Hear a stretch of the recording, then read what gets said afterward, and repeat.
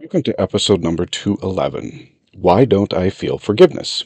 I am your host, Damon Soka. Several years ago, I was talking to a friend, and the conversation turned to our similar mental health problems. During the discussion, my friend turned to me and said, I don't get it. I am trying to do what I asked. I really am. But I never know if I'm on track. I can't tell if I'm forgiven or not.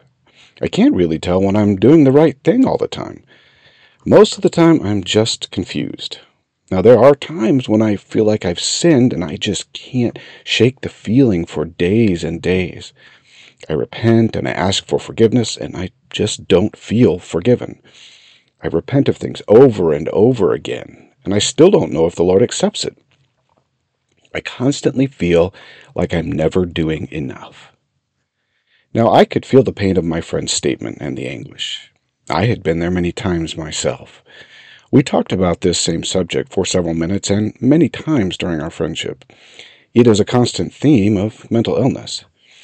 The heart of the matter as a member of the church, when you suffer from anxiety in all its forms, depression, mania, and even a combination of all three, is that to possess a testimony and to feel the reality of the gospel, you need to be able to feel it. And you can't just feel it once. You must feel it regularly, daily, and have access to your testimony of experiences and feelings all the time. One can certainly understand the gospel from a practical, rational perspective and live it again to an extent from those points. But to truly live the gospel, one must feel it. To have a deep and abiding testimony, it can't just be in your mind. It has to be written in your heart. The problem is that our illness impedes access to those feelings. We need to live the gospel in a normal way. I personally have struggled with this part of my illness for most of my life. Until the last few years, I, like my friends, struggled to tell when I had sinned. I struggled to feel my standing with the Lord. I deeply struggled to feel my testimony on a daily, regular basis. I don't remember a time in my life until perhaps recently when I didn't feel that sweet piece of forgiveness. That doesn't mean I didn't feel it. I just didn't feel it as often. And don't get me wrong, I still have depression at times, and I can still lose access to those needed feelings. But I am doing much better, mostly due to a much better understanding of the Lord and my illness. Today I will share what I've learned over the years, in hopes it might help you in your personal journey and perhaps provide some understanding and peace. What I've found is that the feelings of sin are mimicked by depression and anxiety. Now, mania has its own problems, and I will talk about mania after I discuss the other two. Even though I have been afflicted with depression and anxiety for much of my life, I admit I cannot tell the difference at times between the feelings of sin and the feelings generated by my illness. Even today, I continue to fight with it. I am not sure that a significant difference exists, or really any difference exists for that matter. If you have depression, anxiety, or both, which is actually quite common to have both, you will fully understand what I'm saying. Now, even if you don't, you can imagine the problem someone faces when their illness mimics the same feelings as sin. If your illness causes sinful feelings, how would you know when you've done something wrong? How would you be able to feel the promptings to act for the Lord? How would you access your spiritual reservoir of testimony and knowledge? The answer is that sometimes you don't.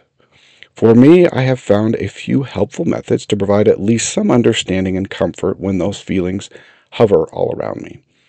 The first of these methods is actually quite simple, but it aids me in differentiating between what is my illness and the promptings of the Spirit. When those feelings of sin come upon my mind, and they remain, I ask myself a question every time. This is the question. Is this my illness causing me to feel this way? Or is it sin? And I would say for me, almost 100% of the time, it is my illness. What I have found is that as I ask this question, I help my mind and my soul to understand the cause of my feelings, and the Spirit tends to witness. This tends to alleviate that constant nagging and dragging feeling that I have done something wrong. Once I decide that it is my illness, and I attribute the feelings to an illness, my mind often relaxes. It has an answer to the problem of identification. You have to remember that the mind abhors pain and suffering, and it must find a cause. It needs a reason. Giving it that cause and reason can help it better adjust to the feelings. Don't get me wrong, the mind still attempts to find a resolution to the emotional pain. But rather than review all of my past sins and feel as though I've never been forgiven in my life, I can say that what I feel is not real in the sense of the gospel. It is very real in the sense of my illness, but separating the illness from the promptings of the Spirit has helped me to better work through my emotional problems. Now, you're going to say to me, but that still doesn't solve the problem of the painful emotions or understanding when it is really sin. I don't disagree. However, understanding that the majority of your feelings are likely to be your illness actually provides an opportunity to attack the problem with the right solution. If you are trying to remove sinful feelings caused by your illness through repentance, you will never succeed. You can't repent your way out of a mental health problem. You need a mental health solution. Attributing your feelings to the right problem has significant benefits. Second, I have found that the gospel really does lend itself to a rational approach, at least in one sense. We generally know when we have committed a sin from a rational perspective. For the most part, we know when we have hurt someone, committed a violation of the word of wisdom, didn't pay our tithing, and so forth. If we have gone through the steps of repentance, as best we know how, understand that the Lord accepts our offering. We will be forgiven, and we really shouldn't worry about it. Remember the woman taken in adultery as cast before his feet. Or who was cast before his feet. Adultery by far is one of the worst sins a person can commit. Once her persecutors had left, what were his words to her? Where are thine accusers? Go and sin no more. Do you see how quickly the Lord desires to forgive us? When I served as a bishop, the one thing I marveled at regularly when it came to helping individuals with struggles of sin is just how quickly the Lord was willing to forgive. I found in almost every case the Lord was far more willing to forgive, forget, and move on than the person themselves who was struggling. Even when that sin was something that was a regular problem, such as an addiction. If we've done our best, we should never worry that the Lord has forgiven us. I promise you that He has. Third, sometimes I personally go through life forgetting that the Lord fully understands my personal mental health issues. He is not expecting me to somehow delineate sin from my anxiety or my depression when He knows that it isn't really possible. He is not trying to make living the gospel difficult for me. He understands that I struggle to hear His voice through the deafening noise that is depression and anxiety. He understands that I need something more to fully know what He's prompting me to do. The key is that the Lord truly understands your illness. He knows what you need, and He's not going to cause you to feel sinful in the same manner that your illness causes it. He knows that is not helpful to you. He will prompt you in different ways so you know that it is Him. He will forgive you quickly when He prompts you, but you are confused as to what to do. The Lord is merciful when you are trying, working, and enduring. He is far more merciful than most of us tend to give Him credit, and I have felt that time and time again. This doesn't alleviate the problem we face when the illness takes over and the days are long and difficult. But the Lord knows how difficult it will be to feel anything, and He's certainly not trying to make listening to Him difficult.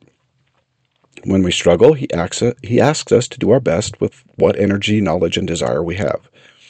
I simply try to do one good thing for someone, and that something might be small and insignificant to us and the other person, but it is never for the Lord. When we have every ounce of our desire and light and love drained from our souls, and we take a moment to throw 2 mites into a pile of good deeds so that ours goes very much unnoticed, like the woman who gave her 2 mites, the Lord notices and commends us, saying that we have done more than they all. We are not expected to be someone we are not in the sense of the weaknesses we have. The Lord does expect us to work on our weaknesses and to petition His help. But we may not improve much during our life. But our effort makes all the difference to the Lord, and our gift will be what He promised. He will make our weaknesses strong. Those small efforts will lead to a great blessing. It is also important to understand that the Spirit of the Lord is with you, whether you feel it or not. When you are worthy, it is constantly at your side. Now, I've noticed that even when I suffer, the Spirit does at times clear away the feelings of doubt and despair, and I feel it, and I know that I do. This doesn't mean that the depression and anxiety doesn't return, because they do, but the Spirit can speak to us during our episodes, and He does speak to us. Yes, the Spirit is far more difficult to feel, and often we lack the fortitude to act due to the physical symptoms of our illness. But I promise that the Spirit remains with you during your episodes, and it is providing comfort and counsel, even though you may not feel it as deeply as you would like. Sometimes I believe we don't fully understand what our life would be without the influence of the Spirit. If the Spirit were entirely removed during our episodes and those symptoms, I believe that we'd be shocked as to just how much He is helping us during our trials. Because He works in small and simple ways, it is easy to overlook His power and the help that we receive.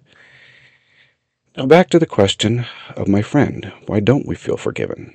Because our illness is telling us lies, and that is the truth.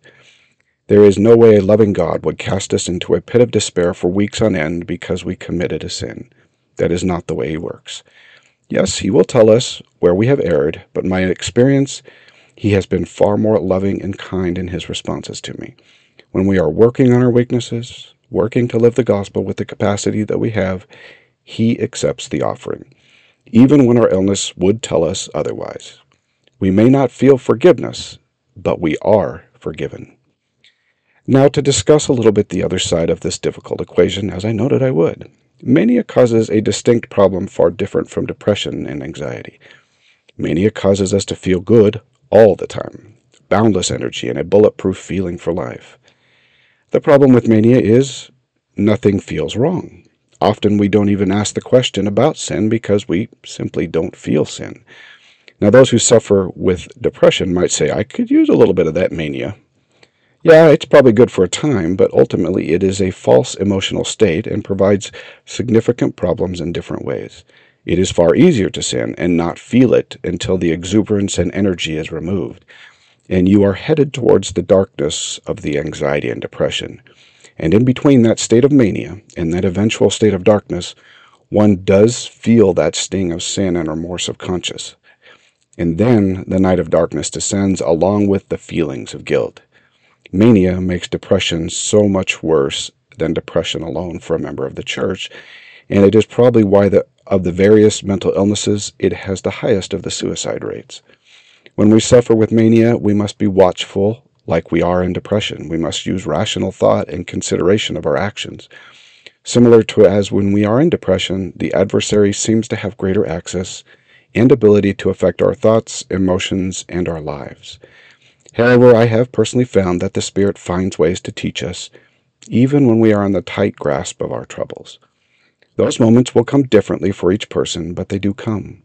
The Lord also provides bounteous mercy as we work through our trials. He fully understands our problems and the nature of our difficulties. The Lord always brings us to mercy and light. Anything else comes from Lucifer and his minions. The Lord knows how to provide for our spiritual needs as we struggle to find even a glimmer of light and hope. The one thing I hope that you do understand is that mental illness does not stunt our spiritual growth. While I admit from the mortal perspective, mental illness does not appear to provide any significant value or spiritual growth, I have seen that growth in myself, and I know that when we get to the other side of the veil, we will be grateful for these trials. And yes, I said grateful, because we will see just how much we have grown and developed spiritually, and we will fall down at the feet of the Savior, grateful that He allowed those painful moments to pass upon us. May the Lord bless you in your trials and troubles this week. Until next week, do your part so that the Lord can do His.